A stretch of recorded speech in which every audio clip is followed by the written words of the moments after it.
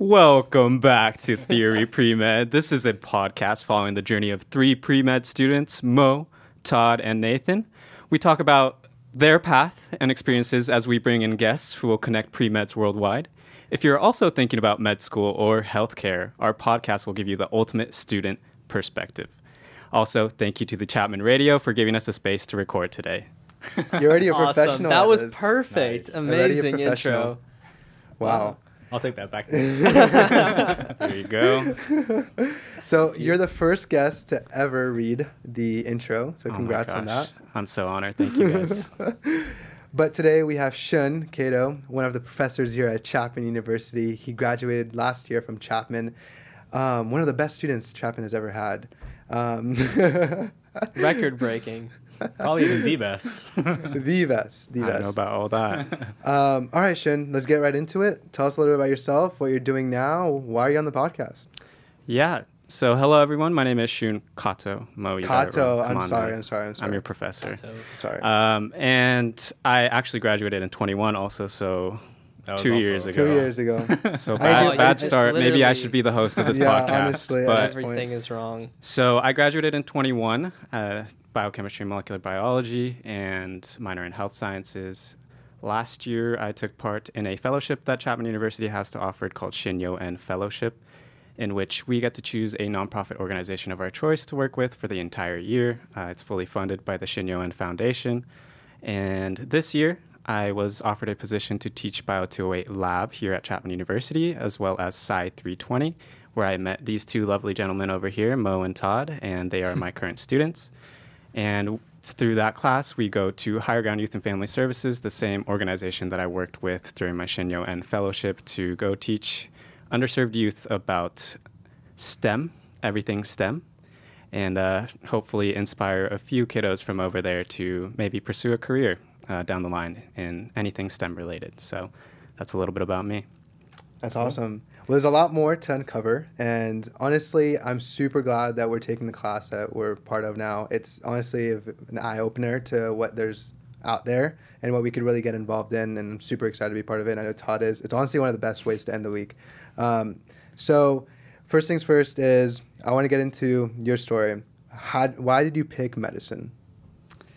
Awesome. So, yeah, I just want to preface this by saying that all of what I say today is professional advice. If you don't do what I'm doing right now, you're not going to get into medical school.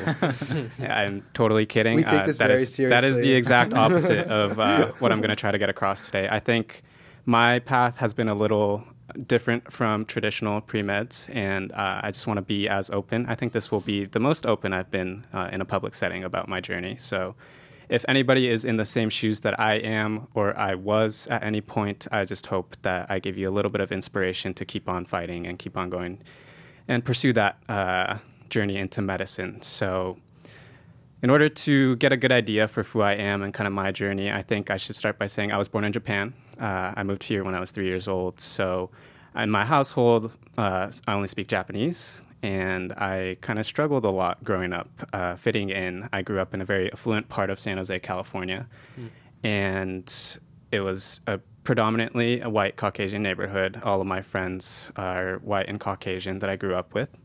And so I always kind of struggled with my Japanese identity growing up and kind of neglected my parents and didn't really include them in all of my life events. Whenever I had birthday parties to go to or I had birthday parties, I just wanted them out of the picture. And this kind of kept continuing on until this is kind of my first introduction to medicine. But my mother was diagnosed with stage 2 breast cancer when I was in 6th grade. And obviously as a 12-year-old, 11-year-old, you don't know anything about cancer. You just know that you absolutely hate this thing. My mother went through chemo, radiation, everything. And all I could do as an 11-year-old was kind of just sit there and feed her watermelons, which she loved watermelons, and that's all I could do. And so, that was my first introduction into medicine. And that's also the point in my life where my Japanese identity and my family kind of came back together.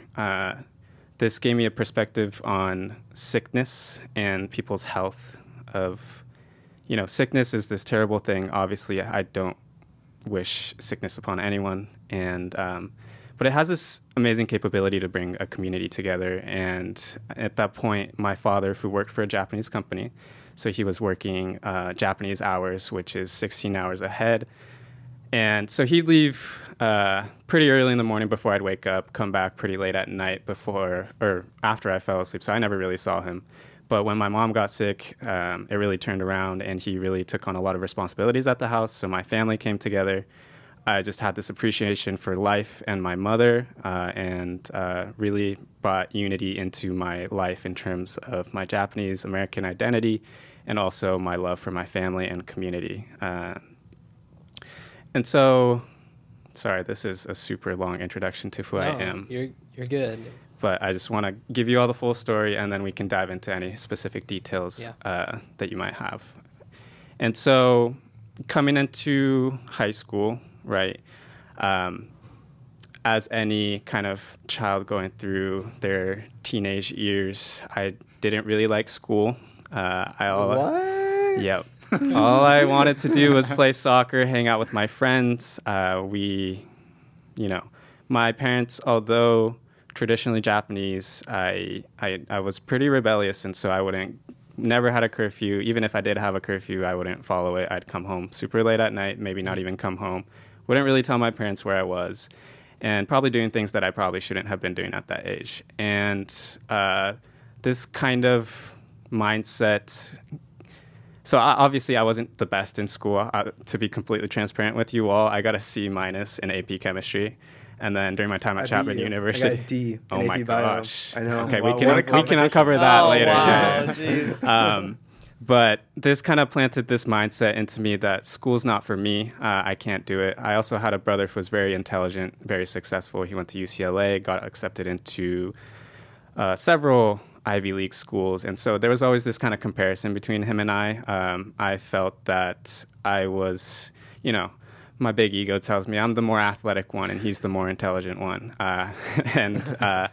This, again, planted this mindset of I'm not good at school. So when I applied to college, I applied pretty widely and unfortunately wasn't accepted into any UCs. And I was actually deciding between San Diego State and Chapman University. I wanted to stay in California, but didn't want to stay too close to my parents. And so I was looking at Southern California schools. And I had two very, very different experiences visiting both of these schools. So one of my buddies from high school, an upperclassman, was at San Diego State. And he was in one of their top fraternities there. And so when I visited San Diego State, I visited him. I stayed with him at the fraternity house. And, you know how it goes. And I had that experience at San Diego State. And then when I came to Chapman University, I applied as a kinesiology major. So I started off in Creen, and then Dr. Sumida was there on the Chapman preview day, and I was like, hey, that guy's Japanese. I'm kind of like this school already. As I was getting more in touch with my Japanese culture, and when I was walking around campus, it seemed like everybody knew each other. It seemed like it was a tight-knit community. I know everybody says this, but I truly believe it. And that gave me this feeling inside, this gut feeling that, oh, this is where I'm supposed to be, not San Diego State, or else I'm not going to take school seriously again and probably go down a path where I'm not making the right decisions for myself. And so that's how I came to Chapman University. And once I came to Chapman University, my first semester, I poured my heart and soul into academics, and I achieved a 4.0 for the first time in my life. And I was like, oh my gosh, this school thing's not that bad. I can actually do it, right? And so everything was going great, and I think that was right around when I first got my first volunteering opportunity at St. Joseph's Hospital. And I was like, okay, I just had to change my mindset, and this is all going well. I still wasn't sure if I wanted to go the pre-med route or if I wanted to do PT, as I was an avid athlete my whole life. And so I was still kind of figuring everything out. But then the spring of my freshman year, I think this is really why I am pursuing medicine today. I lost a childhood best friend, Kyle John Taylor, to sudden cardiac arrest. And, I told you about the time that I was kind of the caretaker for my mom when she got sick, and I felt like I couldn't do anything. I was just feeding her watermelons. This same exact feeling, but maybe 20 times worse, when I walked into the hospital in the ER, and I just see my best friend laying there. Same peaceful look that I've known for years. I played soccer with him for 8 years. He lived right down the street from me. We pretty much spent every single day of our elementary to high school days together. So we had a lot of sleepovers. It's that same peaceful look that he has when he's sleeping, but this time he unfortunately wasn't going to wake up. And so that at that moment, I kind of made a promise to myself, like, I need to pursue medicine. I've known too many sick people. Also, a little bit of background. All 4 of my grandparents have had or passed away from cancer in their life. And so sickness has been all around me my entire life. But when I saw my best friend laying there, that was the point where I chose medicine. And the more you look into sudden cardiac arrest after that, the more you realize that it's actually kind of preventable, right? You hear a lot of these random stories here and there about high school students passing out of practice, high school football players or whatever, athletes passing out of practice, and then they unfortunately pass away.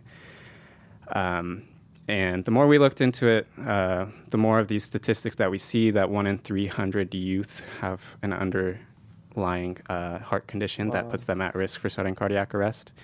And these underlying conditions can actually be caught with heart screenings. So EKGs, ECGs, echoes. And this planted a seed in his mom. I kind of owe all of my, whatever, I don't want to call it success, but my motivation to her. She looked into it, and she found all of these nonprofits throughout the country who provide free heart screenings to youth in their community.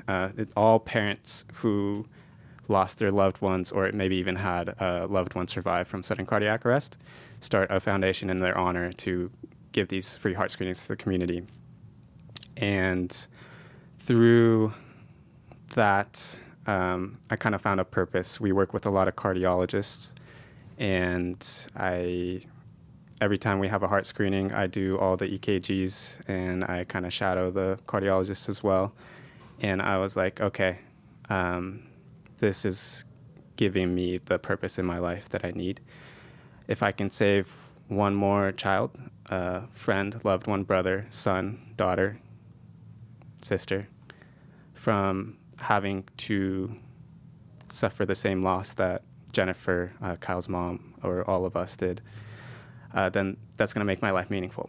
And so ever since then, I have been working very hard with the Kyle J. Taylor Foundation. We're located in Northern California. And I started my own branch here at Chapman University called the Be Kind to Your Heart Foundation during the spring of my senior year, I believe. And we successfully had our first heart screening at Chapman University last year in the fall as well. So very long introduction to me. I hope nobody has checked out yet. I apologize for that. Our podcast is over. Yeah. Thanks for joining Let's us. go home. No, but thank you so much Amazing. for being open about that. And I have to say, with the heart screening, there was so many donuts, an insane amount. Like, it was crazy. That's the one thing we made sure we had enough was the donuts. No, but that whole heart screening was amazing. I think you guys got a lot of students coming out for that. We screened a total of 121 students, Yeah, and then that's we crazy. identified, I believe, 4 with potential heart conditions, and we recommended for follow-ups with cardiologists. So, Yeah. All free of Wow. charge too. That's the amazing part about it. You Yeah. guys brought out doctors. You guys had the PA school come out. I mean, it was a whole thing, and I was just being there as a volunteer. That was an amazing experience. I can't even imagine what you kind of felt being able to kind of take charge on that. Put that on. Yeah. Yeah. Thank you for sharing your story. That was really inspirational and powerful. I think a lot of our listeners will probably resonate with that. I myself, I've definitely felt that kind of feeling of powerlessness. When with your experiences with your mom and your friend, where you feel powerless to help them, and you want to do everything you can to make it so that it never happens again in your eyes, right? yeah. So thank you so much. I think we all kind of can relate to that. So Absolutely. I don't mean to kind of give like the typical like, oh, I have a bunch of sick people in my life and that's why I got into medicine. But I think every person's story is unique, and if anybody can relate to it in any way, that's awesome. So I'm glad. But I think that goes to show, like, no matter whether you're a college student, you're a family member, whatever it is, like, if you have something in mind and you have a goal, you're able to achieve it. It just takes time and effort. I mean, the amount of paperwork and, like, people you had to get through to make that happen was insane, but your dedication to it, your want to achieve that goal is what got you to being able to create this at Chapman, and it's amazing. But on a kind of, like, more recent news, right, you were accepted into med school. Multiple med schools. Had multiple interviews. And I think this is something that a lot of us don't really know how that process works, really, because we haven't gone through it. I think it really takes that first time going through it to really recognize all the hardships of it, all the difficulties, and the successes, too. Like right now, like whenever I think of med school, I'm like, the day I get accepted, I don't know why I have this vision. I'm like, I'm going to be in a parking lot and I'm going to get a phone call. Was it a phone call? Was it an email?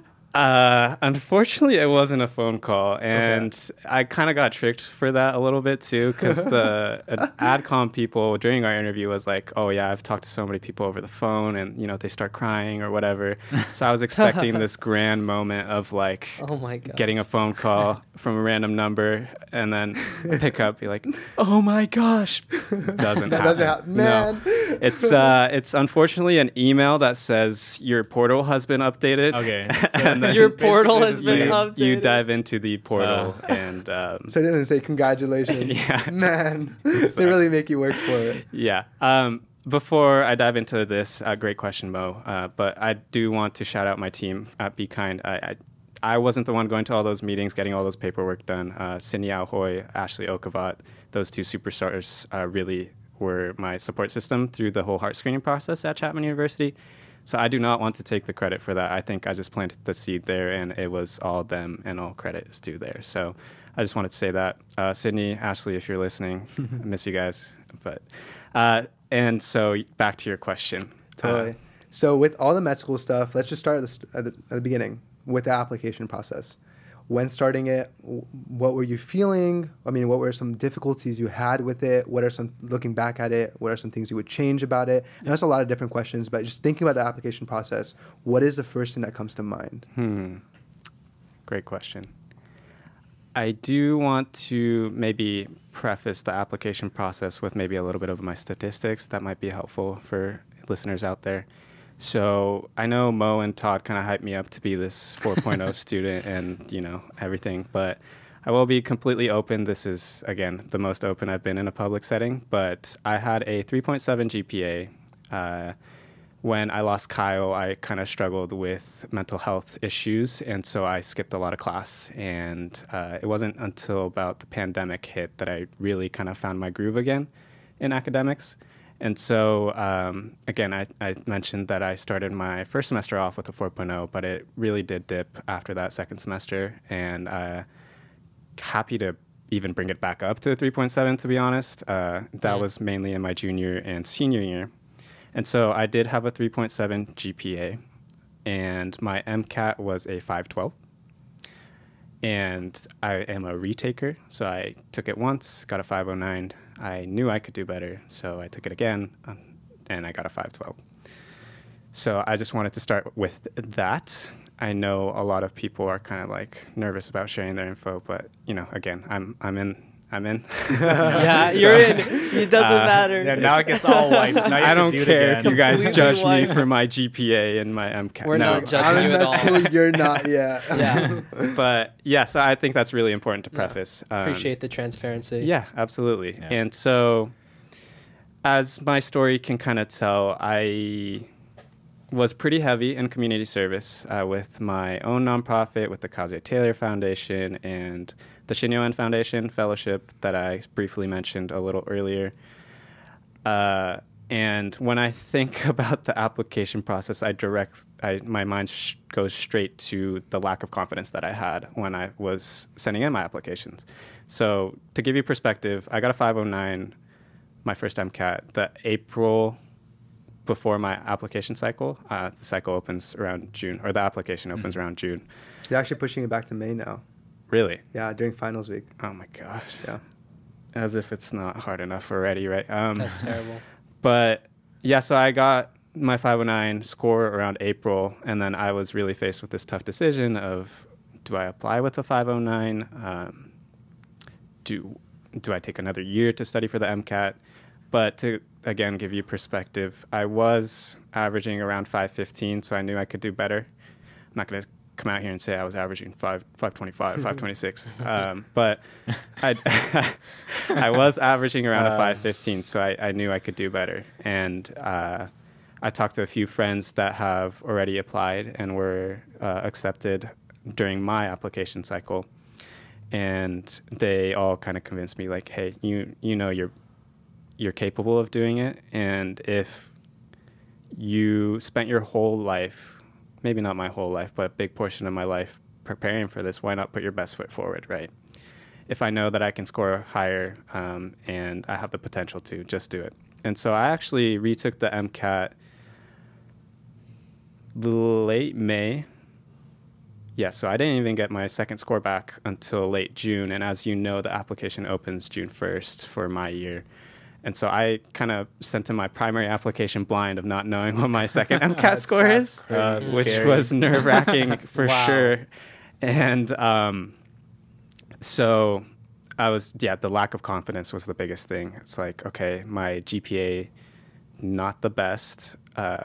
I've heard of terrible stories where like people at other schools have like a 3.7 and their med advisors like, don't even apply to med school. Like, oh my gosh. And so that goes to say that the supportive mentors that we have at Chapman who never put me down like that. But I applied with the 3.7 and a 509 MCAT and sent in my primaries.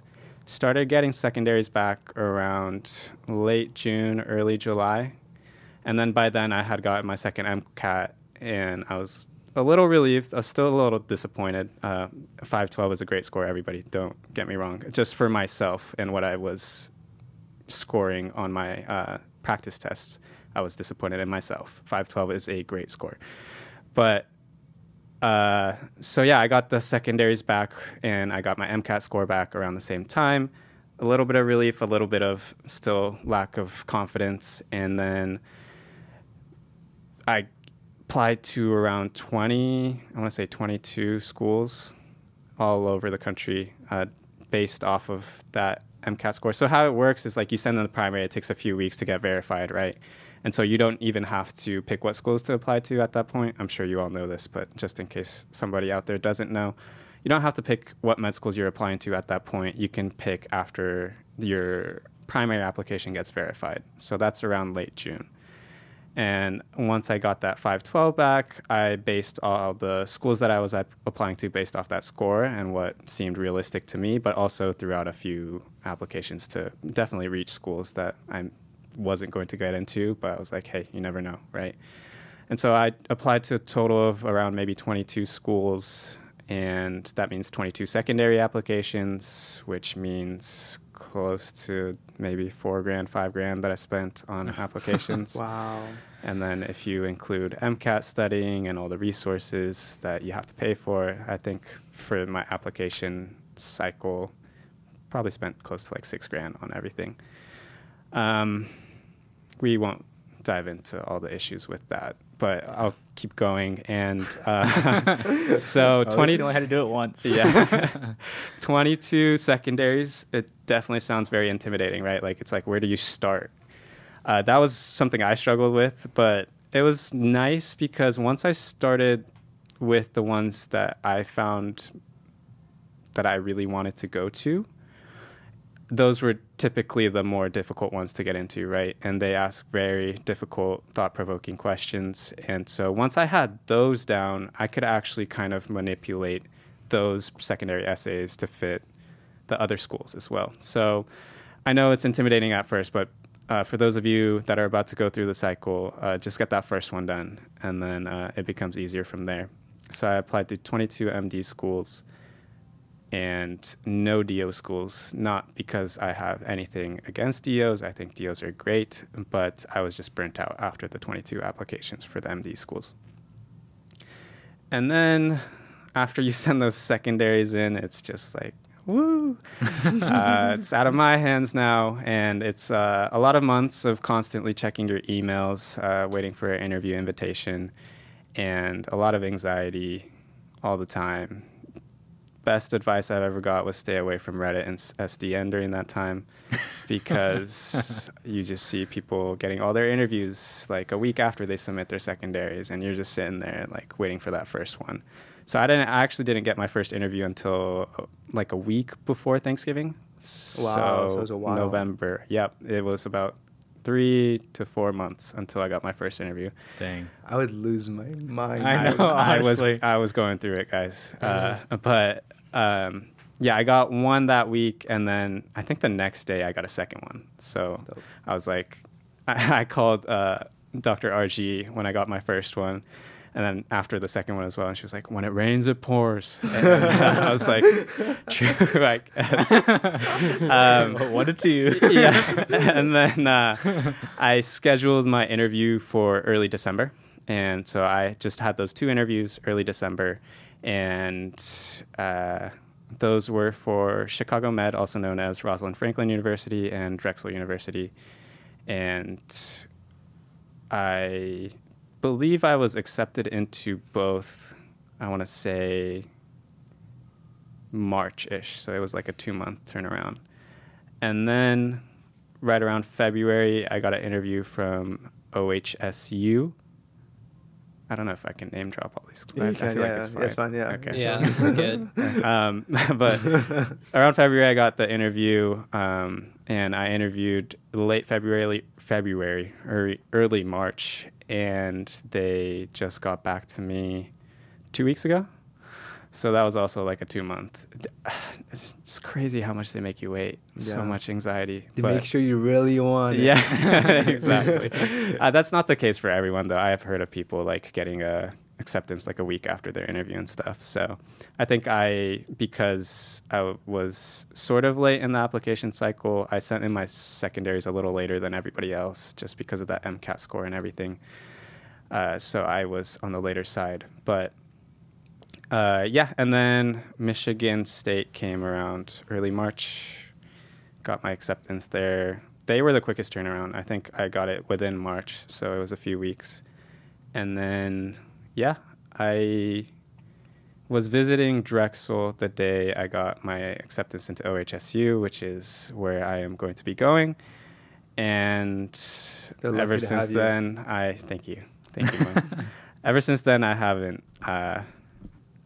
I wasn't going to waver off of OHSU. And so I did recently get an interview from California North State as well, but I think I will decline that and just go to OHSU.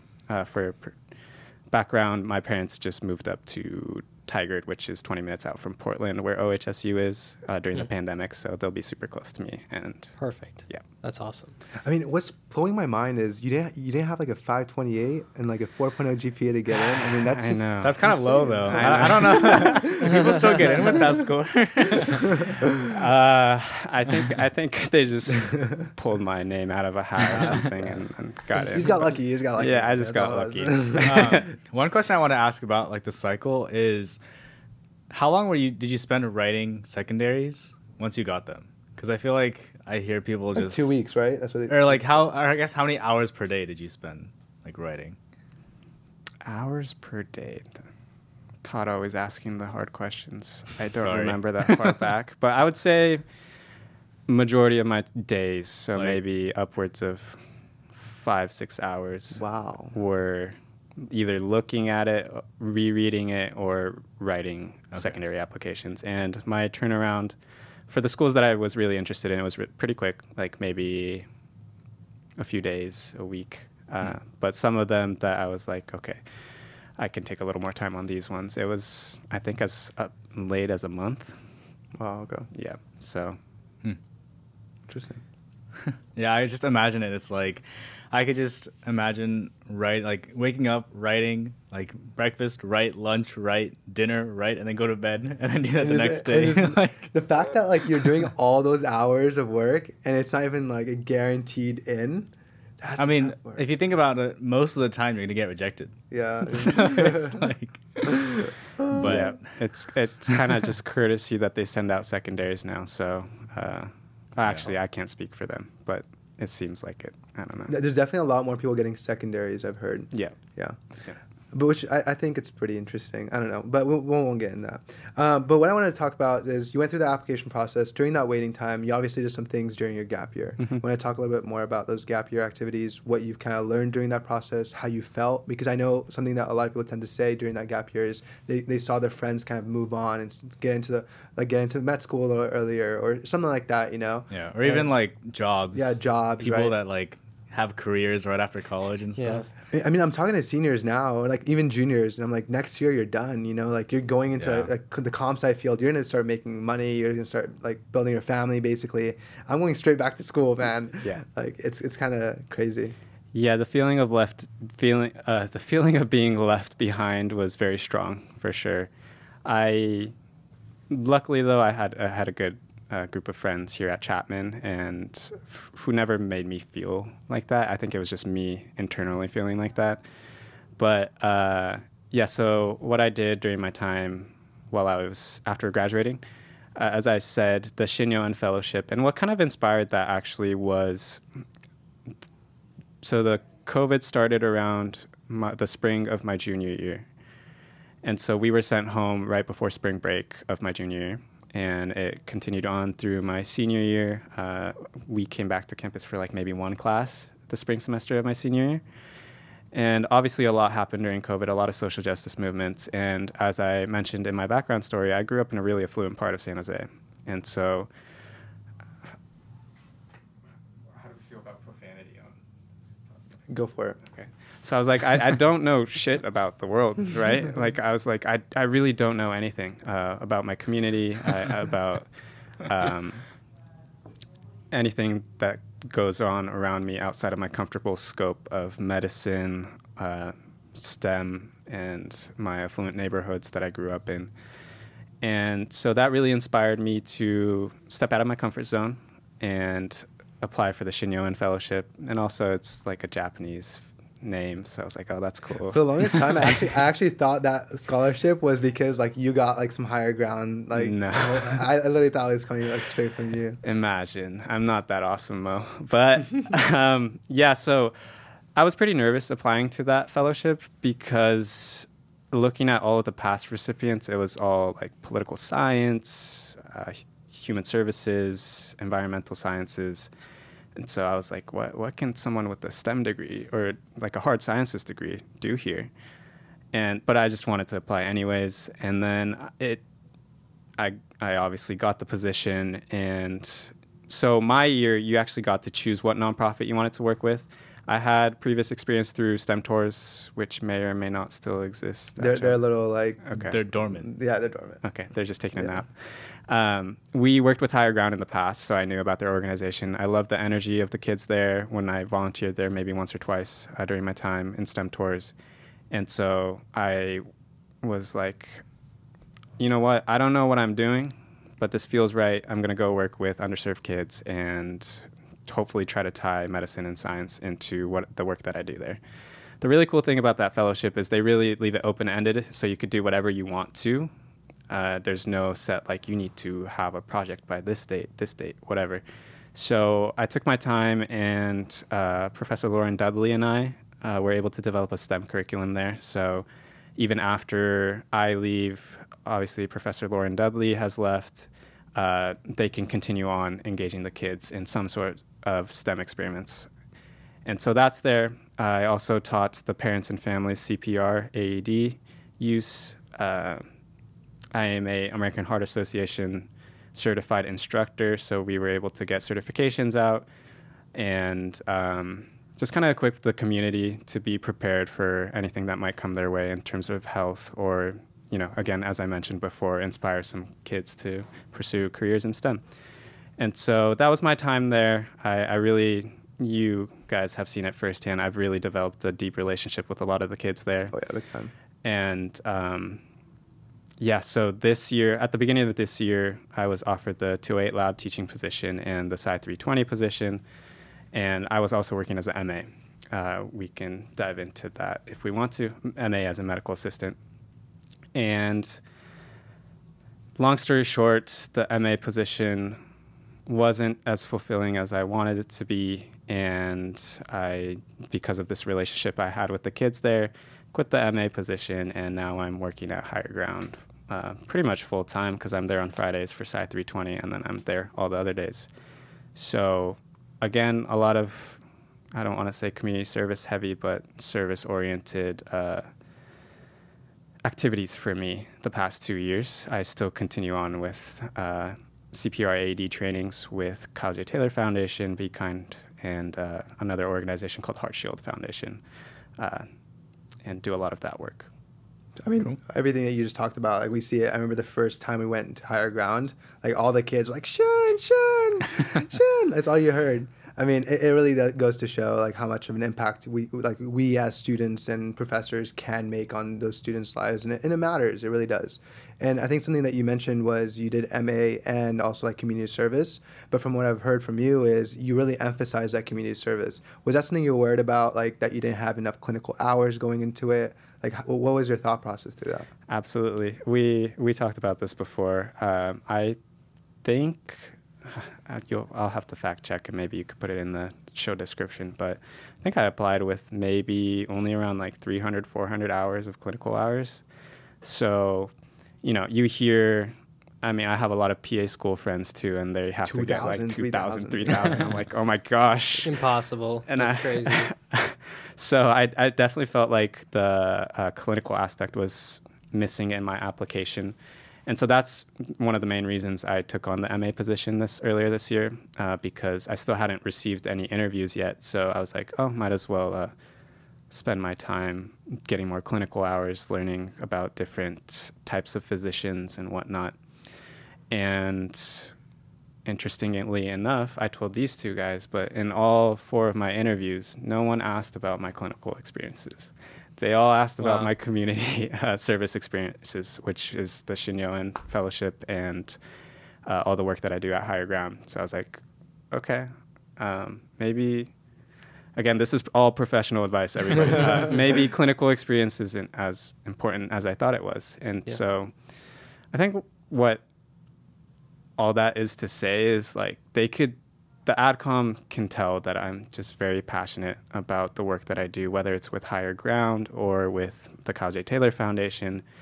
And hopefully they're all moving in a direction where they look at you as an entire person, not just your scores and everything. And, they say they do, but who knows, right?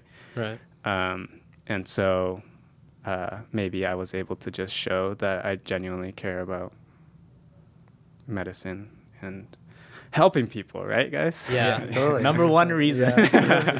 Helping people. I really I don't know why, but when I get that question, I want to be like, I just want to help people. You see like their facial reaction and you're like, I'm just kidding.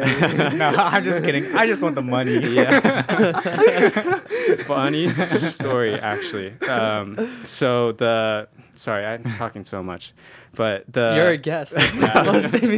They hear us enough. That means we're doing the So the MA position was for a PCP who owned his own private practice, and he was actually a dentist before. So he's a DDS MD, and he was telling me like, I made so much more money as a dentist than a doctor. Like, if whoever says they're going into medicine for the money, like, they're all idiots. Like, it's just not worth it, And they don't think about all the hours and all the training and all the mental health issues that you have to go through. So the one beautiful thing that I received out of this MA experience was when I first got there.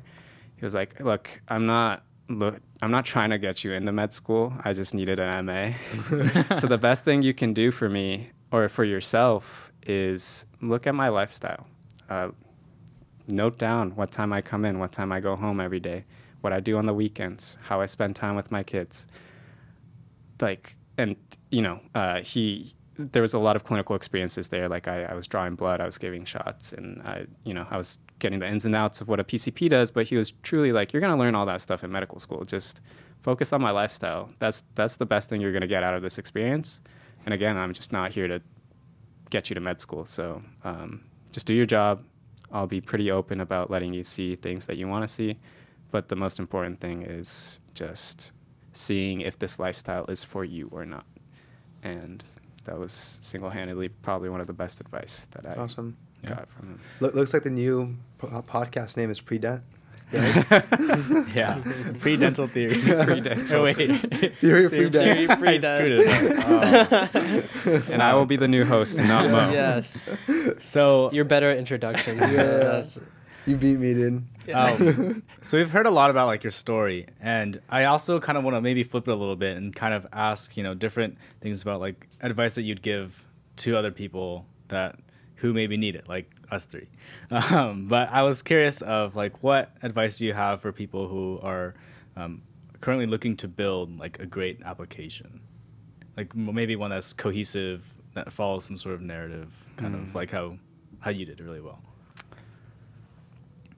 Just spitting out a lot of professional advice today. I think for me, the biggest thing, again, I'm just going to talk for myself, even though you asked kind of generally. The biggest thing was doing things that genuinely made me happy. Obviously, I know that a lot of people's stories aren't going to be the same as mine, and I didn't ask for all the events to happen to where I do community heart screenings and everything, but that's my passion, and I think that showed, and that's what they all asked about. I'm sure you've had guests who've said this before, but the whole checking off things off your application, right? I don't really believe in that. I guess I did get lucky in the sense that all of my passions correlate to medicine, but when you do get an interview, and you three are very intelligent people, and I am confident that you are going to get plenty of interviews, you don't want to tell the AdCom people that what they want to hear, what you think they want to hear, right? You just want to talk about something that you're passionate about and something that you've been working really hard for over the past couple of years, whatever that may be. And I think that is what led to my success, is just really, really, I have a very addictive personality, and I became addicted to things that I was passionate about, which is, I guess, to put it generally, giving back to my community and helping people. So, yes. In conclusion, Yes. be addicted. Yes. It kind of sounds like you have a lot of like you spent a lot of time maybe like doing a lot of introspection. I feel like you have a really like well-defined sense of like who you are and what motivates you. Do you like spend a lot of time like just sitting down and kind of thinking about like, who kind of am I, or like just thinking about that sort of stuff? Absolutely. I think the time that I cherish the most is when I just don't have anything to do, and I could just sit on the couch and just let my mind run wild for a little while.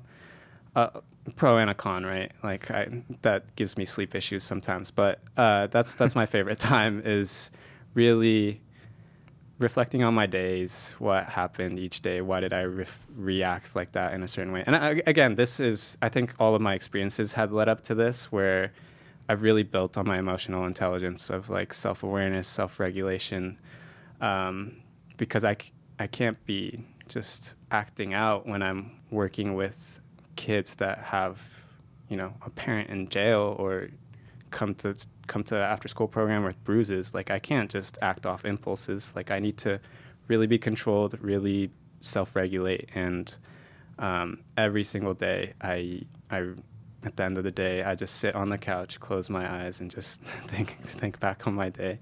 And that's my favorite time of the day. And when I lost Kyle, I seeked out a therapist. So I see a therapist once a week. And it's amazing what putting your thoughts into words can do. Like, a lot of the introspection about how my childhood identity, Japanese American identity, influenced how I act today came because I was finally able to put my thoughts into words through talking to a therapist once a week. And That's awesome. Yeah, I really That feel is like really good. those types of like thoughts and ideas, like they don't just come like one day. I feel like it takes a lot of thinking and like reflecting to get there. absolutely. But, Yeah. cool. Totally. So gap year's done. Now you're going to med school. I mean, what are you expecting from med school? Because right now, like just thinking about me, right? Like for the MCAT, like I'm just trying to envision that process, Yeah, and yeah. I'm like freaking out. And I can't imagine like just waiting till med school starts and knowing that like this is gonna be like it. You're grinding every single day type thing. I mean, that's how it feels like for the MCAT, but I know like for med school it's gonna be like 10 times worse. Yeah. I think that the same mentality you had kind of led me to choose the school that I'm going to. I didn't give much perspective into why I chose OHSU other than my parents living there. But during my interview, so they're a MMI style and a one-on-one with the faculty style interview. And so during my MMIs, one of the, for those of you that don't know, MMI, multiple mini interviews. So there's like 7 to 8 rounds of 5 to 6 minute interviews with people on the admissions committee. And one of the rotations was with a current medical student. And it was just, it was free to ask whatever question that you wanted to. And so, obviously I asked her, like, what do your days look like? How stressed are you for step 1? How are you dealing with your mental health? Does the school offer a lot of help on that end? And she told me sometimes her and her classmates go and so OHSU is set up so all the exams are on Fridays. So you have the weekend to kind of relax. And the next week, if you fail a certain block, then you have a remediation week. And then everybody else that passed that block will have a 1-week elective where they can choose whatever elective that they want to. So it's like a pretty chill week after a long block of studying. And she said she'll sometimes take tests from the mountain close by. And then right after the test, they'll go out and hit the slopes. That's sick. And I told That's these risky two, but sick. Yeah, risky but sick. But you think that they're just responsible enough to have studied their butts off in the testing environment. Although it may have a factor, like they know what they're doing. But I told these guys that's the kind of medical school that I want to be at. I want to have a healthy balance of personal life and working hard in school. Obviously, I'm there to be a physician, not a professional skier. So, but it was nice to hear that, they're open to doing those sorts of things. And just, it seemed like a really, really good community. The same feeling I got when visiting Chapman University for the first time. It's like, these people are going to have my back. There's going to be no sabotaging each other in class, right? And also, to kind of the cherry on top was the one-on-one interview with the faculty. She scanned my entire application down to like the last period on my application. Like, she asked me things that no other med schools did about my application. I could just tell that she spent so much time reviewing my actual entire application, including my secondaries. And she really made me feel at home in the same kind of feeling that the Chapman professors give me, in the sense that they really are looking out for your best interest and like they just want you to succeed. So it's really cool. Totally. Yeah, Tiffany talked a lot about community. Our last guest who's in grad school right now, and she's at CUSM, and she feels the same thing. Like, the med students are all like super, super close. Mm-hmm. They go hang out. She carpools with like her friends, like all in the same program. They just go to school every day. Like, that's a really strong sense of community. I feel like a lot of places have that. Yeah, that's awesome. Really Hi, Tiffany. Hope you're doing well. I was telling you guys that I was just listening to that podcast, and I think although I'm not in the school yet, we got a class Discord, and okay. It's you're in the Discord Minecraft already. server yet? I'm what? The Minecraft server yet? Yeah, no, not yet. We're working on that one, but so there's been a few visit days to the school, and then it's like the upperclassmen will join the Discord and be like, hey, we have a few recommendations for stuff you might want to do. Like, we're going to meet up here. Like, if you want to come out, come out. And like, it's just That's like, That's cool. Yeah. let's just hang out, you know, let's forget about I mean, you're being all med in it stu- together, Yeah, right? You're all exactly. like suffering and doing the fun stuff together as well. So Exactly. yeah. I think that's definitely something I'm going to look for when I go through that process. Is definitely like I'm going to think of Chapman and try to compare it to the school, because obviously I enjoy my time here, right? So like, why change it? Yeah. Type of thing. So that's great advice. Like, really looking for those, making those connections and asking those type of questions instead of being that robot that's asking like, oh, like the very general questions that like they hear every single day. Yeah. So great advice. But as we start wrapping things up, is there anything like any last things you want to talk about?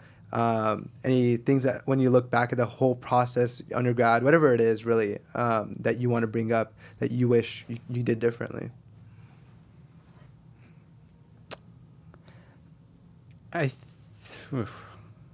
Tough question.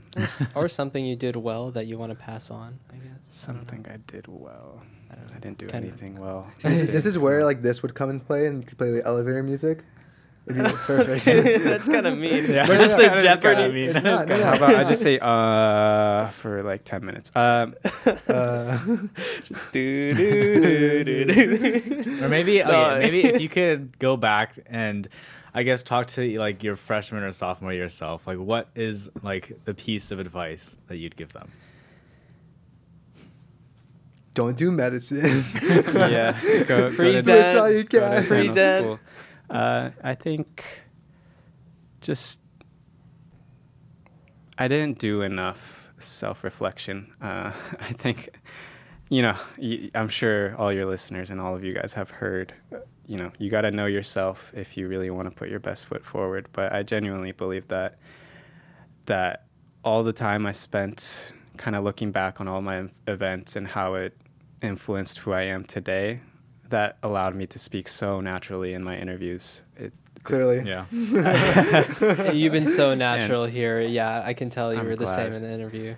Yeah, but it's at the end of the day, like your scores are only such a. This sounds so cliche. I hate it, but just know yourself. Be confident in yourself. Don't listen to everybody else. If your med school advisor tells you that you can't get in with a 3.7 GPA and a 512 MCAT, don't believe them, because the Exhibit A. Just find something that you're passionate about. Don't be worried about checking off the checklists. Obviously, you need to kind of get your feet wet in those different areas, and it's not to check that off the box. It's to figure out if it's meant for you or not, right? Like I did research, and I was lucky to get 3 publications out of it, but that also made me realize I don't want to spend a lot of my time grant writing. I want to spend my time working with patients. And I have so much respect for PhDs, because they do so much work and they have the ability to impact people on a bigger scale. But I can't do that. That's just because I know myself, and I don't have that grit and perseverance. But also with clinical experiences, right? You don't know if you want to be a doctor until you see a doctor in action. So like, don't think of it as checklist stuff, right? Like, don't think of it, oh, I need more community service hours, I need more clinical hours. Do it because you want to, and you want to figure yourself out. And you don't want to get to med school and realize that I don't want to do this, or like, oh, I wish I did PhD. So really, really, like, I hate when people tell me like, oh, is there anything for me to do for community service? Like, I just want more hours, whatever. Like, to buff up your application, or because you genuinely want to like do that, right? Yeah, but sorry. Why not both? Yeah, right? exactly, Yeah. exactly. But yeah, Awesome. sorry, that was a little intense. Great No, advice. you're absolutely right. And I think with like anything pre-med advice, anything like that, I think the best thing you could do is like give it straightforward instead of just like sugarcoating it. I think that was like a great example of it. But something we typically do at the end of every episode is the most pre-med thing to say, but you're not a pre-med anymore because you're a prospective med school student. Oh my So what is the gosh. most prospective med school student thing to say? I'll give the floor to you. This is always hard for everyone, by the way. to come up with this on the spot. Can you give me some context? Yeah, so like any phrase that you might hear like your friends saying, or like any prospective med student, like I don't know, what have we said in the past For pre-med? pre-med. It's Friday night and I gotta go study more. Yeah, something like that. Oh, okay. Okay. Yeah. As a prospective student, Yeah, I feel like I have so much more as a pre-med student, but Yeah, You can do both. Give us the 1-2. okay. You can also just do pre-med. Pre-med is, oh my gosh, I only slept like 2 hours last night. Yeah. And then prospective student is, I just quit my job. I guess. I don't know. That was a good one. That was a good one. That was a really good one. That was a really good one. Well, thank you so much, Shun, for coming out. We really appreciate you. This was definitely very eye-opening for me, and I think I could speak for both Nathan and Todd as well. They definitely, like, I'm sure we all learned a lot from it, and I'm hoping our audience members also learned as much as we did. As always, I think you're a great example of, like, no matter what it is, no matter what your path is, if you have a goal, you could achieve it. The scores are only just a part of the application, and as long as you're holding yourself true, or you're holding true to yourself, you're able to accomplish whatever you need to do. Don't let anyone hold you back. Don't let anyone tell you what you can and can't do. What matters is what you want to do. So, as always, thank you everyone for coming out, listening in. And as always, thank you to Chapman Radio. Make sure to follow us on all our social media at Theory Premed. And starting 2 weeks ago, we started doing TikToks every single week. Yeah. So Shun, you might have to like and follow us on TikTok. Of course. And episodes every other Tuesday at 8 a.m. Thank you so much. Have a nice day. Thanks Bye. for having me, guys.